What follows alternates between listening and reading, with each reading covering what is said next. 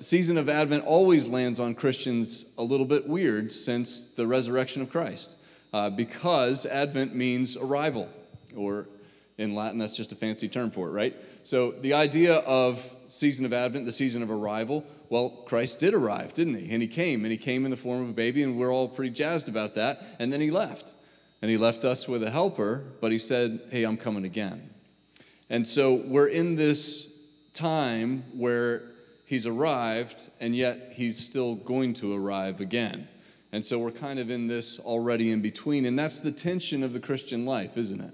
It's the tension of where we live, where we're in this season of already and not yet. So we have redemption, and we have an experience where the Holy Spirit has come to save us, and Christ has come to save us, and the Spirit is indwelled in us if we are believing in him, but we're not fully redeemed. And so we have life in a fallen flesh, and we have life in a fallen world, and so we have this caught in the middle sort of feel that Advent kind of wraps up nicely.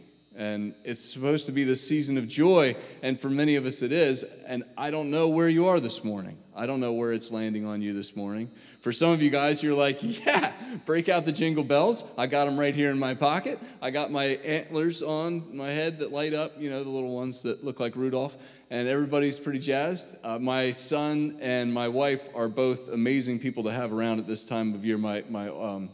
My son Ethan, because he's one of those guys that when Thanksgiving is done and the turkey's packed away, or in this case we had tacos this year.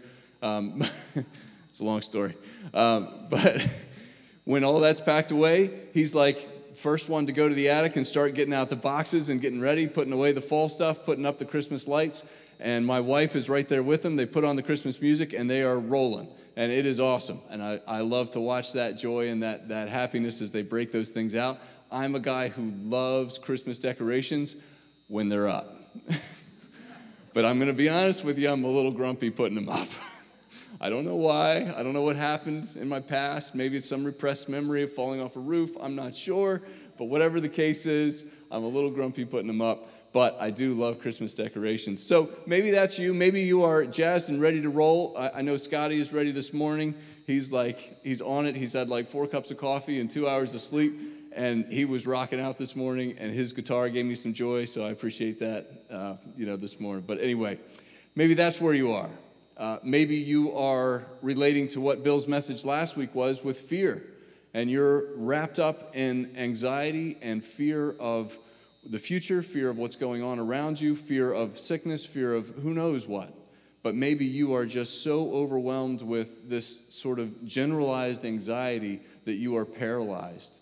And this idea of being joyful in this season is almost ridiculous to you because you wake up in the morning and you're just gripped by a fear. Maybe you're hurting. And this season is one of those weird paradoxes because almost all of us have probably lost someone during these seasons, whether it was this year or previous years. If you live long enough, you will have lost someone during this season. And for some of us, that becomes inextricably tied to the celebration, the memory of those whom we've lost. For some of us, it can be a rejoicing because we know where they are, but there's still a sadness in that. And again, that's living in that fallen world because death isn't the design. And death wasn't the reason, that it wasn't supposed to happen that way. And so we feel the pain of death, although its sting may be removed. For some of us, we're so tied up in anger, and we have this just below the surface, this anger seething. And all it takes is for somebody to cut us off in traffic and we're ready to mount a 50 cal machine gun to it and just blow them off the road or whatever.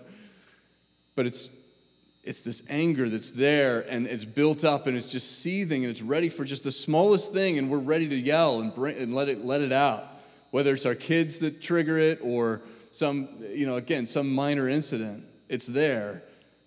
And usually it's there as a result of something deeper, a fear, or a hurt that we don't want to deal with. And so we callous ourselves over with anger. Or maybe we callous ourselves over with walls, and like many of us, we end up with apathy.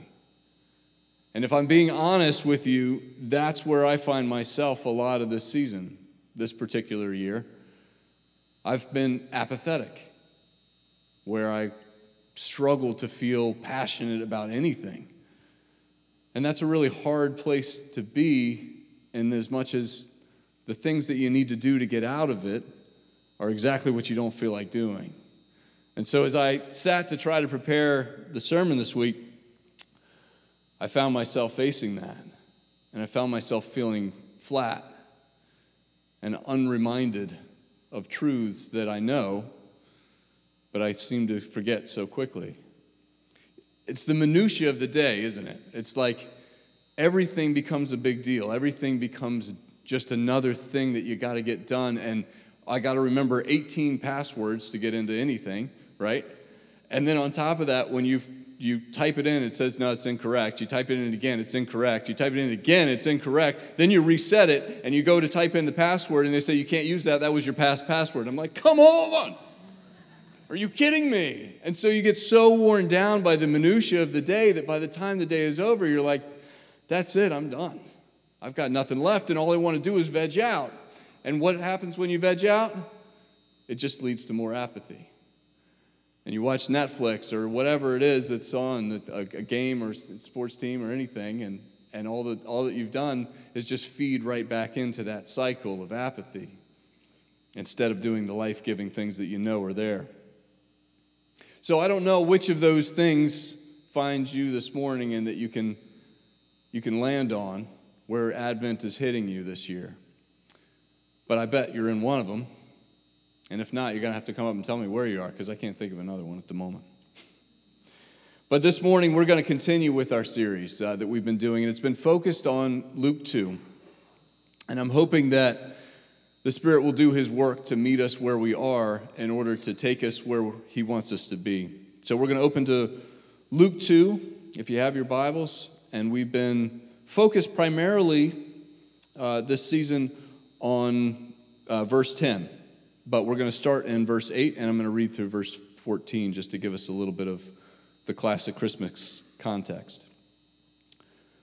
Luke 2, verse 8. And in the same region there were shepherds out in the field, keeping watch over their flocks by night. And an angel of the Lord appeared to them, and the glory of the Lord shone around them, and they were filled with great fear. And the angel said to them, "Fear not. For behold, I bring you good news of great joy that will be for all the people. For unto you is born this day in the city of David a Savior, who is Christ the Lord. And this will be a sign for you. You will find a baby wrapped in swaddling clothes and lying in a manger." And suddenly there was with the angel a multitude of the heavenly host, praising God and saying, "Glory to God in the highest, and on earth peace among those with whom He is well pleased." So again, our focus has been in this season, fear not, for behold, I bring you good news of great joy that will be for all people. Last week, Bill did fear not, and he addressed a number of things that are absolutely worthy of repeating, but I'm not going to for the sake of time, so I'd encourage you to go back and listen to that if you missed it. But this week, we're going to talk about the fact that he brings good news of great joy. Good news of great joy. Well, in order to do that, we're going to just focus on a couple quick questions. They're simple and they're obvious, right? First, what is news? Second, what news is it? Third, what is joy? And then finally, why does this news create joy? So those are the basic questions that we're going to try to answer. The cool thing about this verse, if you actually look at it in Greek, the term that I bring you good news or I proclaim good news, that actually is the Greek term evangelize. So to evangelize is to proclaim good news. You probably already knew that, but sometimes it's nice to have that reminder. So he's proclaiming good news of great joy. Well, what is news? News is simply information, right? It's information that comes. It's often recent, and it's often something that you haven't heard before. That's news, right?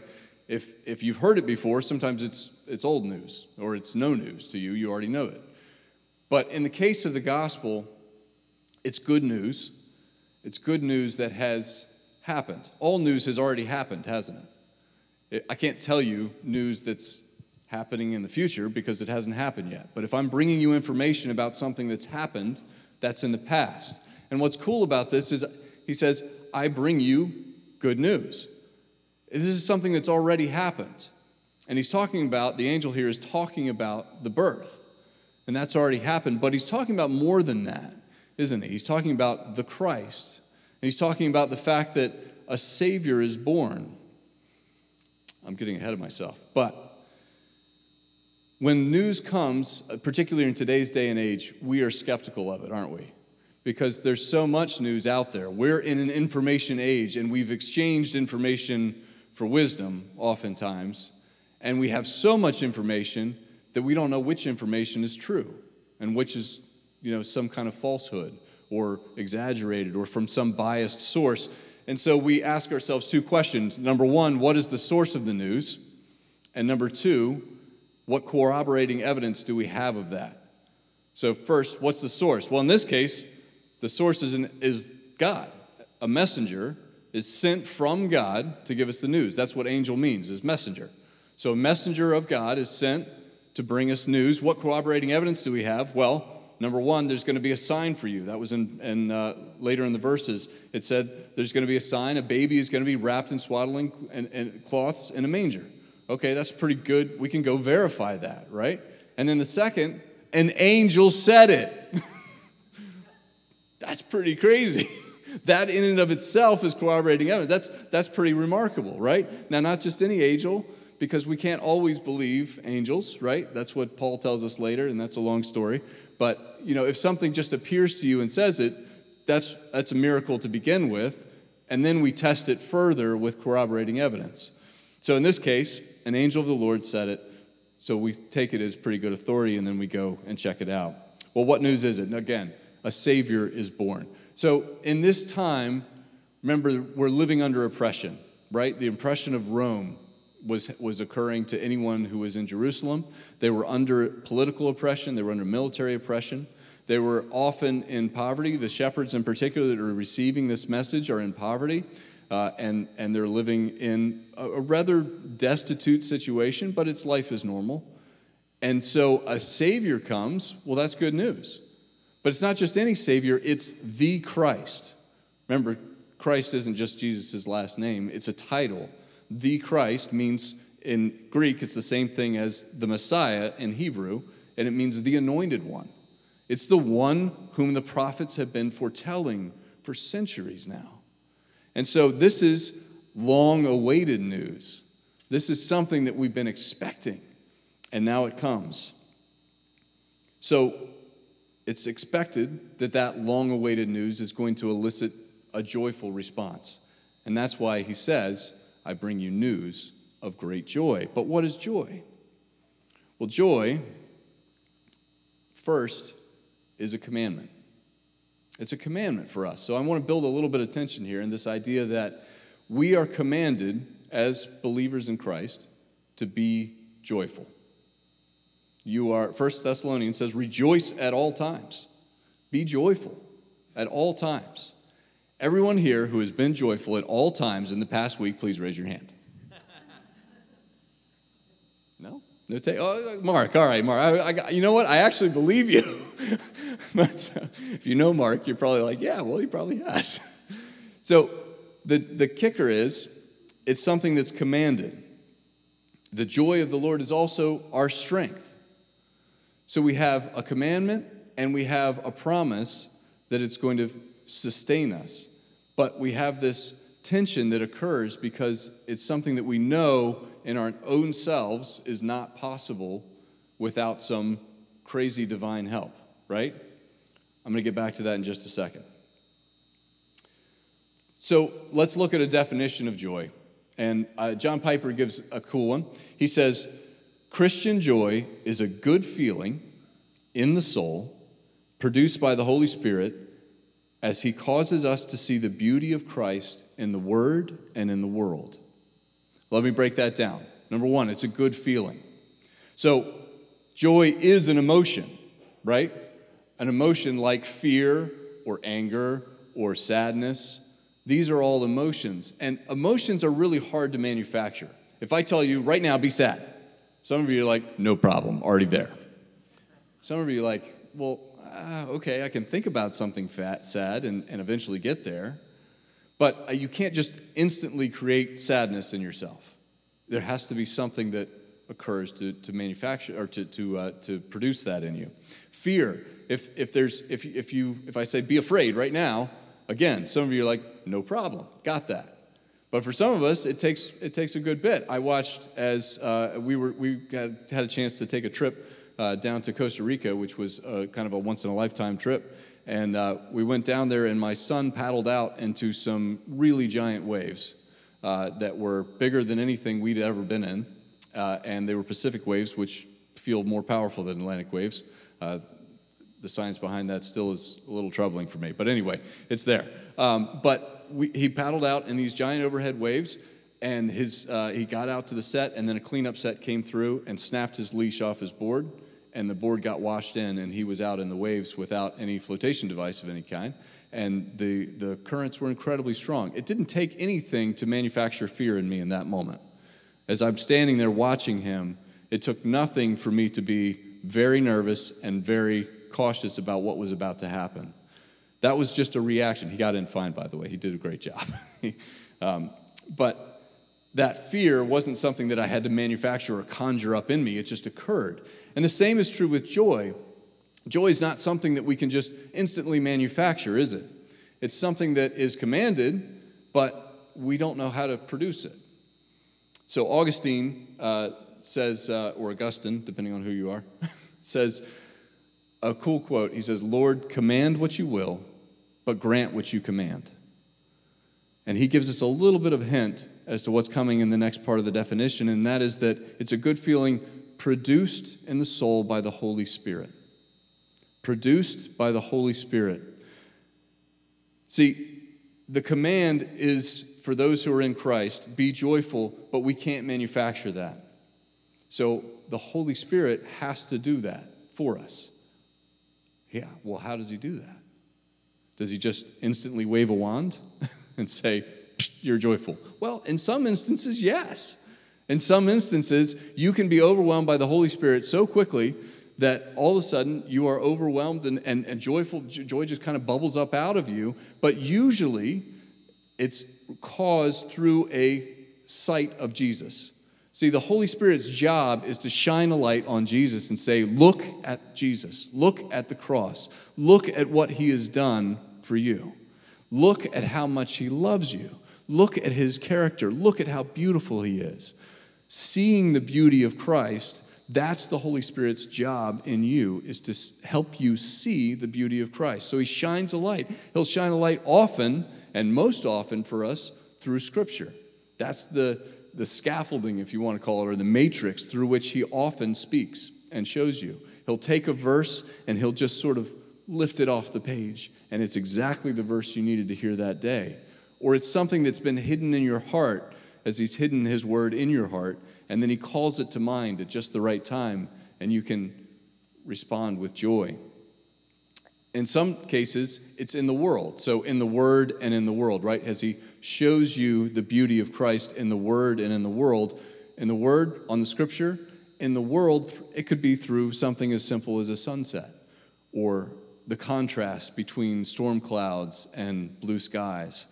Or it could be a flower or anything in that. There is beauty around us, and that reminds us of a creator God. Remember, looking at something, an art, a piece of art, doesn't make us worship the art, right? It should make us appreciate the Creator. And that's where the Holy Spirit does that. He shines a light on something in creation, in the world, or on a person, and says, here's an example of the beauty of Christ. And so we begin to respond. Joy is a little bit different and is often confused with happiness. And there's a big difference there, but it's subtle. How did that work? Big difference, it's subtle. But yeah, I think you get where I'm going. The idea is that joy is something that is underneath the surface that causes a reaction to us, and it can often produce happiness. But happiness is something that's incredibly fragile in our current state, right? You can be happy right now. We could leave this service and you could be all bebopping down the road, and then you get in your car and somebody cuts you off, and that's it, right? And you're ready to go. Happiness is so fragile. It can be something that is cut off, whether it's from a sports team. I happen to like soccer. I was watching a little bit of the World Cup, and I caught part of the game on Friday, and I was watching people who were rooting for the Netherlands, and the Dutch had come back and tied with now I can't remember Argentina. And it showed a close-up of the fans, and the fans were elated. I mean, the joy, the happiness that they're experiencing, they're like, this is amazing! And then in the shootouts when they lost, utter abject sadness and depression. You would think that someone had just been taken from them who they cared about very much. But the point is that happiness is like this roller coaster. But joy is different. And the expression of joy, although it can often be in happiness, sometimes it's in tears. Joy doesn't always have to look like happy laughter. Joy can be an underpinning of knowledge that in this time of sadness, in this time of heaviness, it's going to be okay. And there is an end, and there is a reason. And that's the difference there. And we're going to hit a little bit more on that later, but that's the main concept, is that happiness is an emotion that can be an outflowing of joy, but it's just a quick, fleeting thing for most of us, particularly in this time of in-between. So, what else can joy look like? Throughout history, we've seen believers do some amazing things. We've seen believers in the first century who were captured by Rome and put into the Colosseum to be torn apart by lions for the sake of entertainment. We've seen them go to that death singing hymns. How do you do that? We've seen believers in World War II who were imprisoned in Nazi camps, extermination camps, for helping Jewish people. And we've seen Jewish people there who have a faith in God, who sing hymns and can rejoice in the face of having everything stripped away from them, in the face of having their health taken, their family taken, their wealth taken, everything that we usually depend on for happiness. In the face of that stripped away, Betsy Tenenbaum, who was one of those people, one of those Christians who helped Jewish people escape and was then imprisoned, she said, there is no pit deep enough that God can't reach you and that his light can't pierce there. She died in a concentration camp of a sickness, but her sister, Corrie Tenenbaum, went on to tell the story of their lives, and it was incredibly dramatic, incredibly life-giving, and the idea being, again, in the face of this, she still had joy, and she led people in singing and worshiping despite their circumstances. So throughout history, we've seen that. In fact, in this very story, we see it just a few verses before that, and we see it with Mary. Who is Mary? Mary was a young girl, unwed. She was probably between 14 and 16 years old in a very traditional patriarchal society. So she had very little worth in that sense. And she found herself pregnant. She was poor, destitute in that way, had almost no worldly possessions. And this could only be, apart from her faith, bad news. Because what would be the outcome of an unwed, poor girl being pregnant at that time? Well, first of all, she was engaged, which at that time was effectively like being married. So it was almost certainly divorce. Joseph had planned, in fact, if you read the other accounts, he had planned to divorce her quietly before an angel interceded and told him it's okay, she's legit, and this really is of God. But she also would definitely be an outcast in her society, in her community. They would have thrown her out if they didn't stone her to death for adultery. So this news that the angel came and told her, you're going to bear a child, and his name will be Jesus, and he'll be the Messiah. If it weren't for her faith, that would be nothing but bad news. And it still could mean some really bad news for her, right? But she responded by saying, behold, I am the servant of the Lord. Let it be to me according to your word.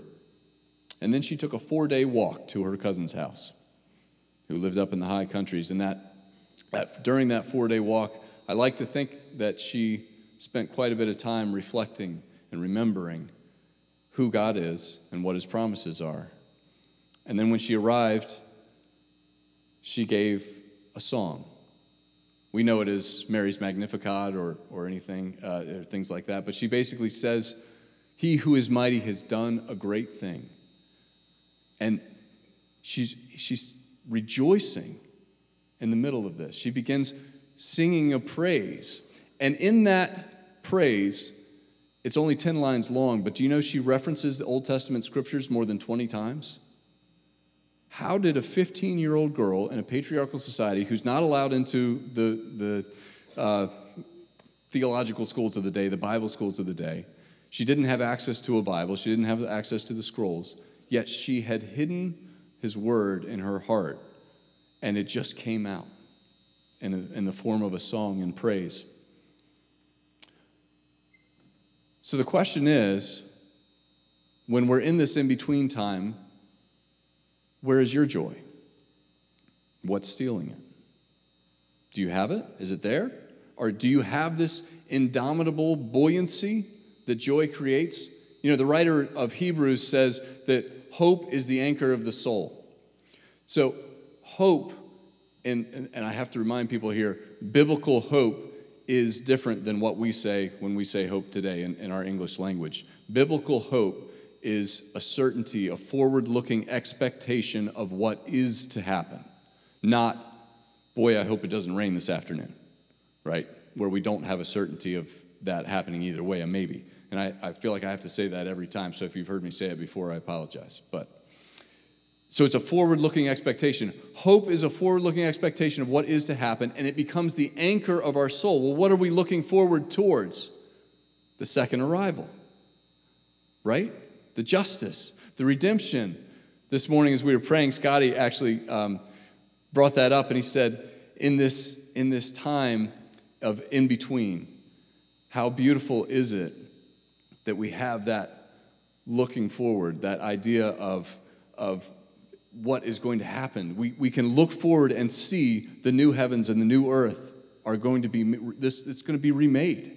It's going to be perfect. It's going to be set right. All justices will occur, right? We will have justice, and yet we'll have mercy.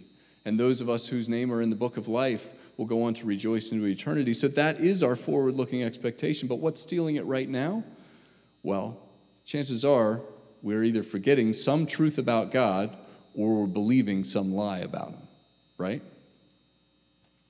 Friday, my wife Jess was studying Psalm 77, and it really struck me where he goes through, he's lamenting, and then he goes through a list of questions, the psalmist does. And he says, will the Lord reject me forever? Will he never again show me his favor? Has his loyal love disappeared forever? Has his promise failed forever? Has God forgotten to be merciful? Has his anger stifled his compassion? I'm sickened by the thought that the Most High might become inactive. That's the psalmist praying a very honest prayer. Those of you who, in the beginning, when I was asking where this season was landing on you, those of you who are hurt or angry, some of those questions might resonate with you really loudly. And it's the challenge of us to take those questions, just like the psalmist did, and with honesty, pour them out at the feet of Jesus. Pour them out at God and say, can you handle this? Because he can. And then the psalmist goes on to answer how we are to answer those questions. He says, I will remember the works of the Lord. I will remember the works of the Lord. And then he goes through a list of things that the Lord has done. And he remembers that he led them through the waters, not around them. He led us in the storms, didn't make them necessarily go away. See, God's way is often taking us through some of the hardest trials. And in fact, if we look at James 1, what does it say? Anybody remember James 1? Consider it all joy when you face trials of any kind and every kind. See, we're considering it as joy. Does that mean that the trials themselves are good things, like joyful things? Cancer is not good. Death is not good. But we consider it as good because of Romans 8:28, where he says, behold, I will work all things together for the good of those who are called according to his purposes and who love him. So, as a Christian, we can take those two things and begin to join them together. This idea that trials are going to come in your life. Remember, there's that falsehood that, hey, because I believe in God, everything's going to be hunky-dory rosy. Well, that's not true. He's not plucking you out of the world, because the world is still fallen.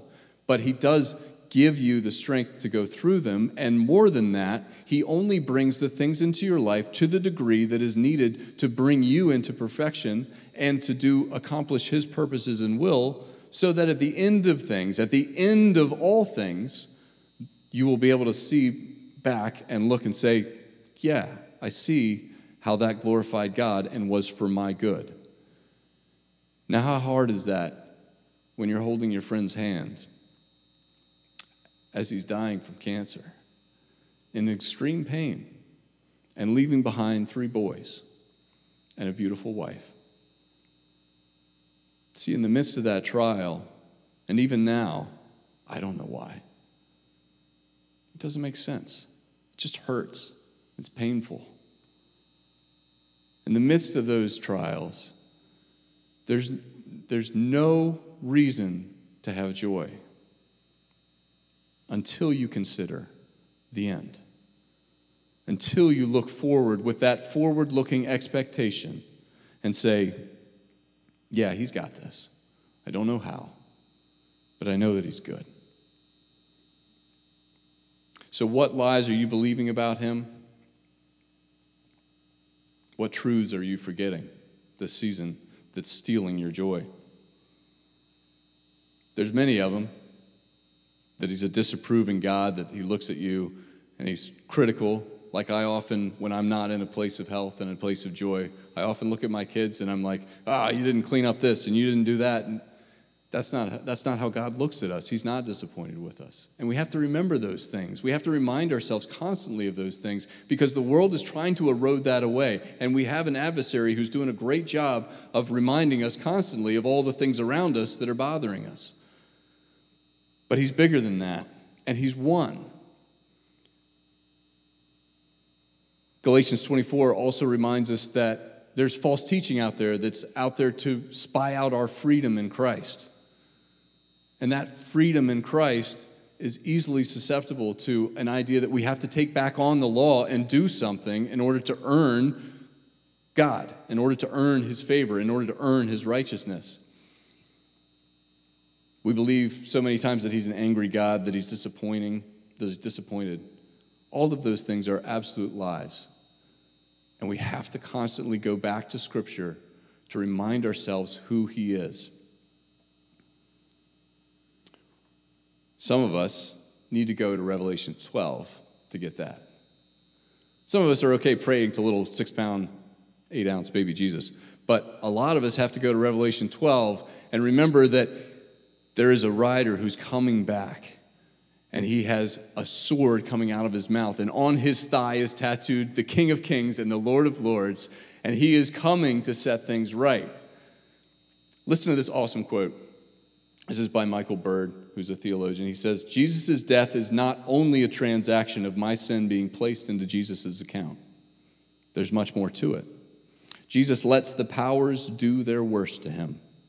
He takes the full brunt of sin. He drinks the dregs of judgment, and he allows death to hold him in its clutches. And then, in the midst of a powerless death, emerges a divine saving power to forgive, redeem, and renew. The festering cancer of sin has at last heard news of its cure. In the apex of death, life rises with healing in its wings, and Satan's force is spent, and his worst was no match for the best of the Son of God. The fatal wound of Jesus deals a fatal blow to death. Now listen to this sentence. This is a great sentence.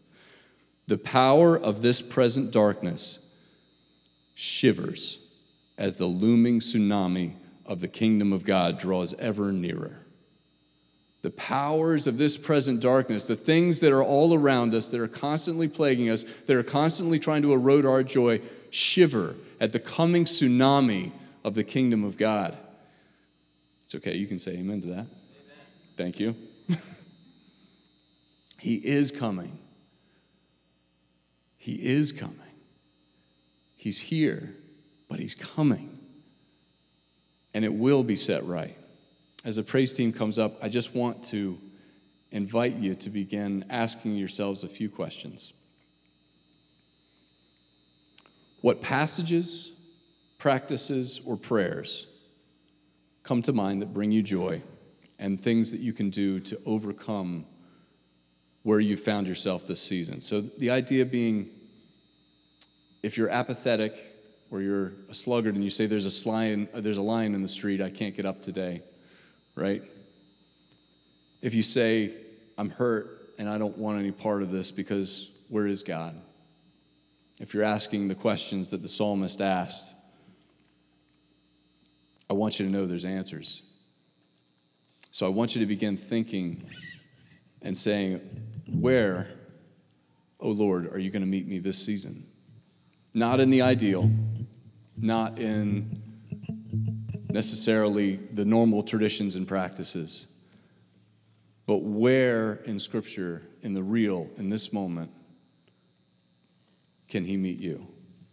So I want you to open your heart during this last song and just begin to ask the Spirit to come and produce in you joy, because that is a fruit of the Spirit. You're commanded to have joy, but you can't do it on your own.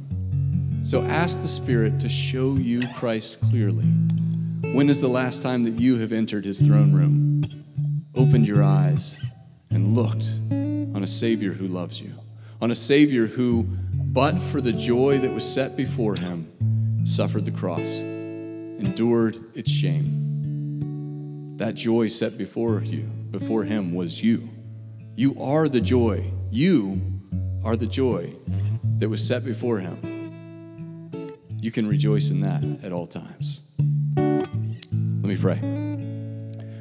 Father God, we just thank you this morning. I feel the limitations of my abilities, of language, of this time to try to relate a truth that feels too big. I don't have the ability to produce joy in myself, let alone in anyone else in this room. Father, my abilities just to walk through the day sometimes feel too limited to even get through it with a modicum of happiness. But Lord, we know that there is a truth that is bigger than that. We know that you are a God who says, are you kidding me? While you were an enemy, I rescued you. How much more will I rescue you now that you are my child? I have called you sons and daughters. Lord, that you have made us co-heirs with you is absurd. It's incredible. And I pray, Father, that you would lift us up, that we could see the work of Christ clearly today, that we could begin rejoicing in this Advent season, that as we build towards Christmas, our joy would grow, and then we would remember that it's always Christmas in the hearts of your people, because you are here, And you promise never to leave us, never to forsake us. We lift your name in Jesus' work. Amen.